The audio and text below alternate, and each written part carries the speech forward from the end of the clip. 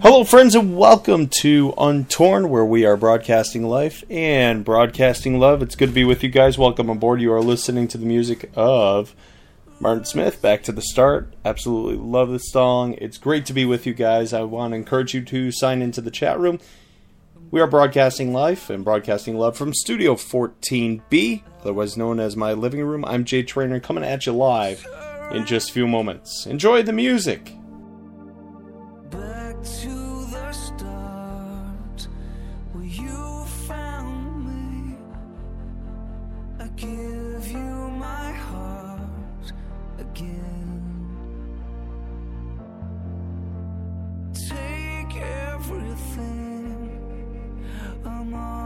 Again, ladies and gentlemen, welcome to Untorn Radio, where we are broadcasting life and broadcasting love. It is good to be with you all. Thanks for tuning in and listening to this week's podcast. It is Message Monday. I love Message Monday. I love each and every time we have the opportunity to get together. And tonight, we're looking at this whole theme, this whole topic of what it means to understand a greater plan. God's plan. His plans, His ways are so much greater than our ways, and we are looking at that reality tonight. And I want to encourage you to fasten your seatbelts and hunker down. We are going to be in for some pretty neat truth tonight.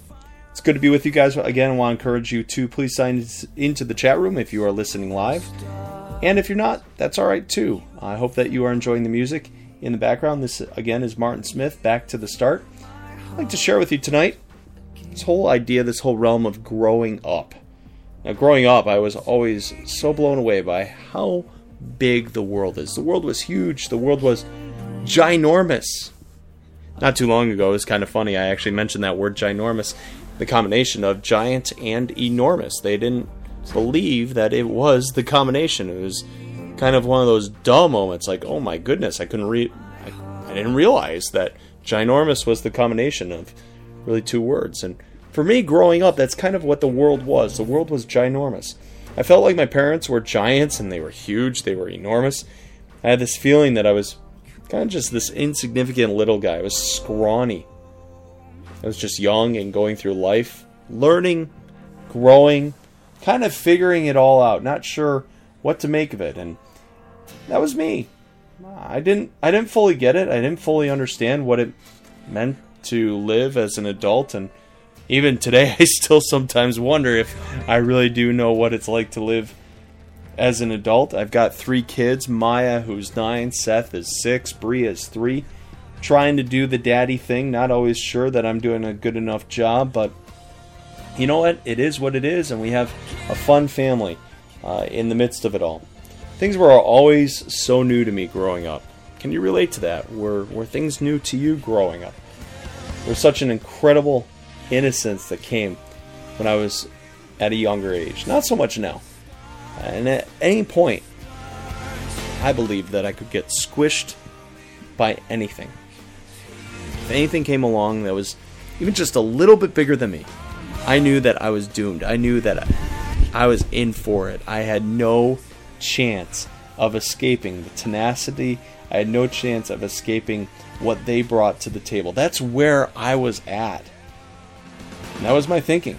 That's where I processed life. That was my viewpoint. I remember being introduced to the whole concept of God at a young age, and how huge and how personal He is. People were telling me in church and in school and in my home how great God is and how huge He is, how magnificent He is. And yet He's also this personal God. He loves me right where I'm at. I was raised in a church background that really taught us how big He was, and that at any time we could be completely blown away by Him. He's sovereign. He's the one that's in control. He's the one that could somehow make things happen or make things not happen for whatever reason. I don't know why, but I always viewed God as this big guy that always needed to be appeased. I don't know how much of this came from my own thinking versus the way I was raised versus the messages that were put into me at church. I'm really not sure. I wish I could give you a definite answer of why this was happening and what contributed to my thinking. I just know that I just know what my thinking was, not so much about what contributed, the why or the what behind the thinking, what went into the thinking. As the wrong understanding of who God was taking root in my life, it began to germinate, it began to grow, it began to become something not so pleasant, not so nice looking. I began thinking that I wanted nothing to do with this guy. Always needed to be appeased, always needed to be held in high esteem. And granted, God should be held in high esteem. Don't get me wrong, we need to treat him for who he is. Because he's God, and you know what? Quite frankly, we're not. And for whatever reason, I didn't want someone that was going to be constantly hovering over me, watching my every move, and destroying me the moment that something happened that wasn't right. I was getting tired of putting on the performance of having to appease. I kept working for and trying to achieve this cycle of feeling like I was getting somewhere with God, but only to continually feel shame, guilt, and remorse. My friends, I don't know if you can relate to this. I don't know if you can understand my thinking behind this, but this is where my thinking was. This is where I was plugged in my understanding of who God is.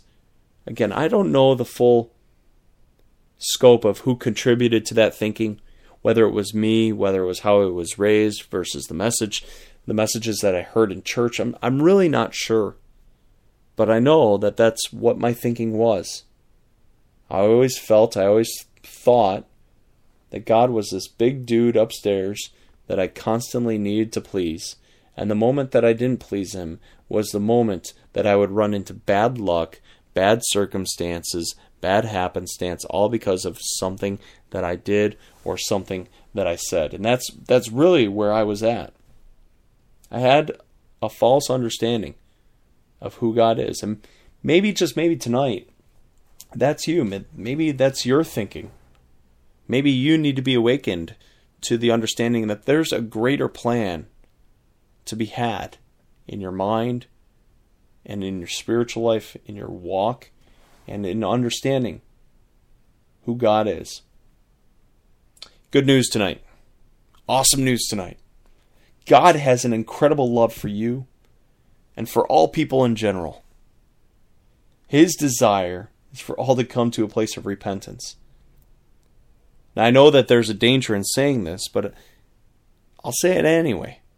God's love is universal. Now, that does not mean, my friends, that God's love is universally accepted and received. That is not the case. Let me make that abundantly clear. Not all people are going to come to a place of receiving Jesus Christ as their Lord and Savior. His desire is for all to come to a place of repentance, of understanding that they need Jesus. Unfortunately, and this is a big unfortunate, not everyone will. Tonight we're going to look at one guy here on Message Monday that needed to have a change of heart and a change of understanding. His name, you might ask? Nicodemus. And this story is found in the book of John, chapter 3. One of the most commonly used verses that people absolutely love to use is John 3:16. For God so loved the world that he gave his only begotten Son, that whosoever believes in him will not perish, but have everlasting life. My friends, I want to check out this story with you tonight and begin to think about the need for understanding that there is a greater plan at hand, and it's discovered in this story. If you have your Bibles, I would encourage you, flip open to John chapter 3, and we're going to read the story of Nicodemus and how he came to know Christ. God, would you be with tonight's discussion? Would you move however you want to move, and open our hearts, open our lives, open our minds to the understanding of your plan, your way, being higher and greater than our way of understanding. We love you, God, and it's in your name we all say and pray together. Amen. Starting at verse 1 of John 3, it reads as follows. Now there was a man of the Pharisees named Nicodemus, a ruler of the Jews. This man came to Jesus by night and said to him, Rabbi, we know that you are a teacher come from God, but no one can do these signs that you do unless God is with him. Jesus answered him, Truly, truly, I say to you, unless one is born again, he cannot see the kingdom of God. Nicodemus said to him, How can a man be born when he is old? Can he enter a second time into his mother's womb and be born? And Jesus answered, Truly, truly, I say to you, unless one is born of water and the Spirit, he cannot enter the kingdom of God. That which is born of the flesh is flesh, but that which is born of the Spirit is spirit. Do not marvel that I said to you, you must be born again. The wind blows where it wishes, and you hear its sound, but you do not know where it comes from or where it goes. So it is with everyone who is born of the Spirit. Nicodemus said to him, How can these things be? And Jesus answered him, Are you the teacher of Israel, and yet you do not understand these things? Truly, truly, I say to you, we speak of what we know, and bear witness to what we have seen, but you do not receive our testimony. If I have told you earthly things, and you do not believe, how can you believe if I tell you heavenly things? No one has ascended into heaven except he who descended from heaven, the Son of Man. And as Moses lifted up the serpent in the wilderness, so must the Son of Man be lifted up, that whoever believes in him may have eternal life. For God so loved the world that he gave his only Son, that whoever believes in him should not perish, but have eternal life. For God did not send his Son into the world to condemn the world, but in order that the world might be saved through him. Whoever believes in him is not condemned, but whoever does not believe is condemned already, because he has not believed in the name of the only Son of God. And this is the judgment. The light has come into the world, and that people loved the darkness rather than the light, because their works were evil. For everyone who does wicked things hates the light, and does not come to the light, lest his works should be exposed. But whoever does what is true comes to the light, so that it may be clearly seen that his works have been carried out in God. There's a lot to digest here. There's a lot to look at. But we're going to look and highlight three main points as it pertains to this passage and as it relates to having transformation and understanding the greater plan that's at hand. Nicodemus came by night. That's point one, and we're going to look at this in a second. Look at the details. Why was that? The second thing we're going to look at is this whole concept of being born again. What does that mean? And the third thing is, what's our status message? More on that in a couple moments. My friends, Nicodemus came by night. If you don't know anything about the Pharisees, they were a group of people that were very religious in nature, very stoic, very into understanding that they had the law written down in their minds, in their mind's eye, and in their understanding, and that Jesus was a threat to their system, to their way of thinking, to their understanding. So Nicodemus came by night, and he came by night privately, so that he wouldn't get caught, so he wouldn't be seen by the other Pharisees, because ultimately he probably would have had some sort of bad reputation associated with his name if they saw him coming at night. So he came by night, or if they saw him coming to Jesus, period. And so he came by night. He came by night so that he would not be discovered, so that he would not be found out. And some of us will try and come to Jesus incognito, privately, which is great. But at the end of our days here on planet Earth, I've got to believe that our journey with the Lord is not just a private matter, but something that we are willing to express publicly as well. Likewise, it shouldn't just be a public thing. And privately our hearts are corrupt and not being transformed by the ways and the things of God. The two have to align. Public life and private life. It's called character and it's called integrity. And maybe, just maybe, we should rise up and be people of character and integrity. But the interesting thing about Nicodemus, before I throw him under the bus completely, is that he had a spiritual curiosity in understanding who Jesus was. So even if we come by night, even if we come secretly, it's still good to come to Jesus in the midst of the curiosity. As Nicodemus spends time with Jesus, asking questions, talking and having dialogue with one another, Jesus brings up this whole concept of being born again. And Nicodemus is puzzled. Nicodemus is thinking literally. And when it comes to having a new relationship with Jesus Christ, when it comes to surrendering our lives to Him, yeah, we have one of those literal benchmark moments. But really what's being born again is what's happening in our hearts. Our hearts are refreshed. Our hearts are renewed. We are not the same person as we once were. Why, you may ask? It's because our new heart is formed by Jesus Christ. You have been born again. You have been renewed. You have the start over button. You have the that was easy button, spiritually speaking. Because ultimately, you have confessed your need for Jesus and His sacrifice, and you are no longer your own. And maybe, just maybe, you need to stop thinking of Jesus in this literal sense in terms of being reborn. You can't necessarily physically see Jesus, but Jesus did walk on this planet. Jesus did come and spent 33 years of His life, tempted in every way, as Scripture says, yet without sin, so that He could be the ultimate sacrifice for each one of our sins.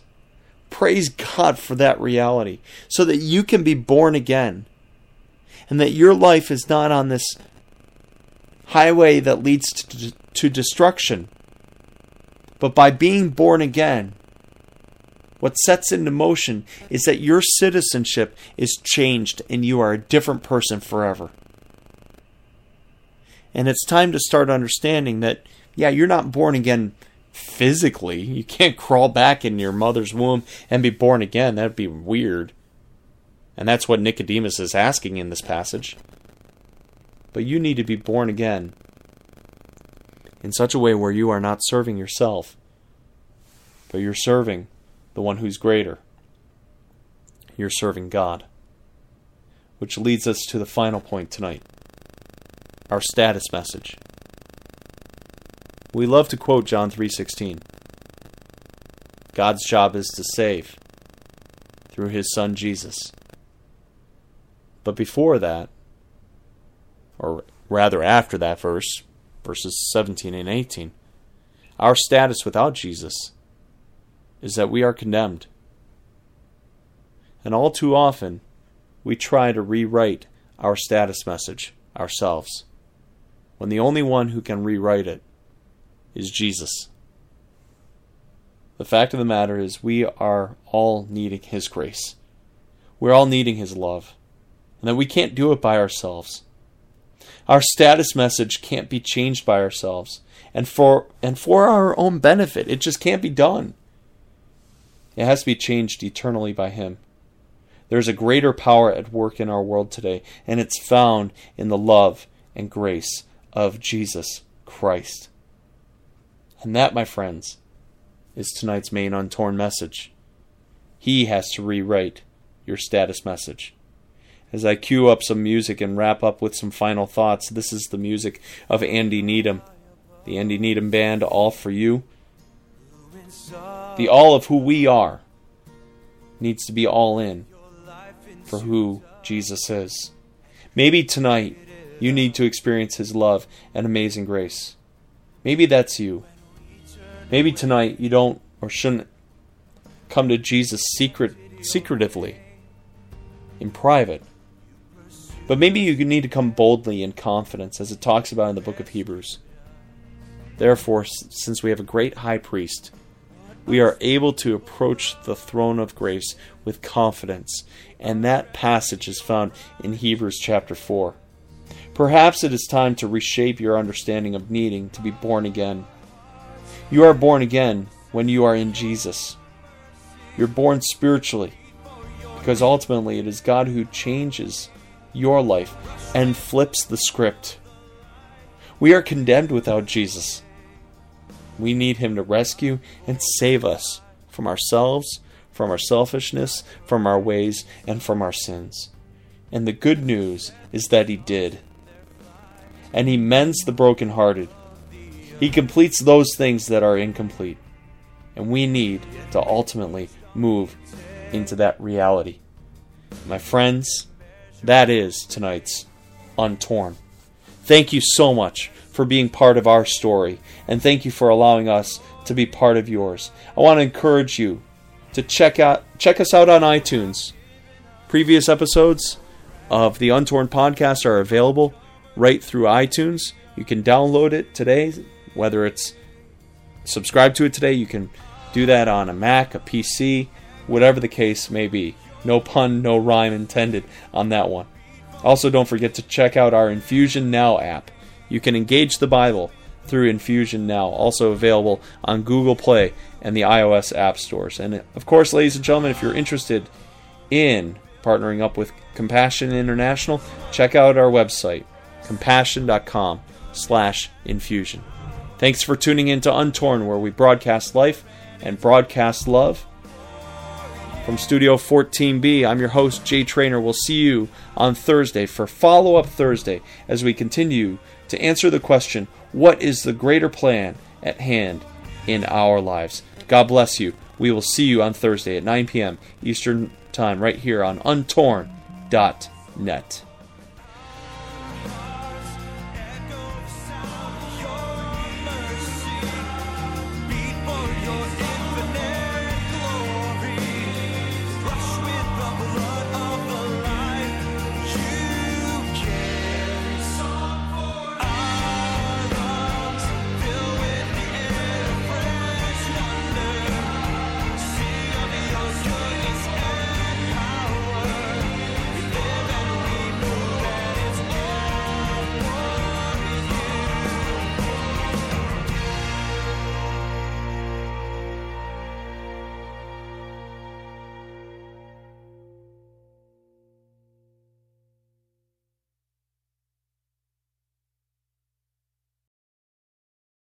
The Starlight Lounge presents An Evening with the Progressive Box. Old moon, yeah. That's Hugo, tickling the ivories. He just saved by bundling home and auto with Progressive. Gonna finally buy a ring for that gal of yours, Hugo? Send her my condolences. Hi-oh! This next one's for you two. There's a burglar in my heart. Thank you. Progressive Casualty Insurance Company and Affiliates. Discounts not available in all states or situations. Hey, you with the rhinestone dog collar. Between us dogs, I just convinced my human to upgrade to a new home with the 1,200 square foot bathroom. I think she called it a yard. With Wells Fargo's 3% down payment on a fixed rate loan, my human realized a new home was within reach. Learn more at wellsfargo.com/woof. Wells Fargo Home Mortgage. Down payments as low as 3% on a fixed-rate loan require mortgage insurance. Ask a home mortgage consultant about loan requirements. Wells Fargo Home Mortgage is a division of Wells Fargo Bank N.A., Equal Housing Lender. NMLS ID 399801.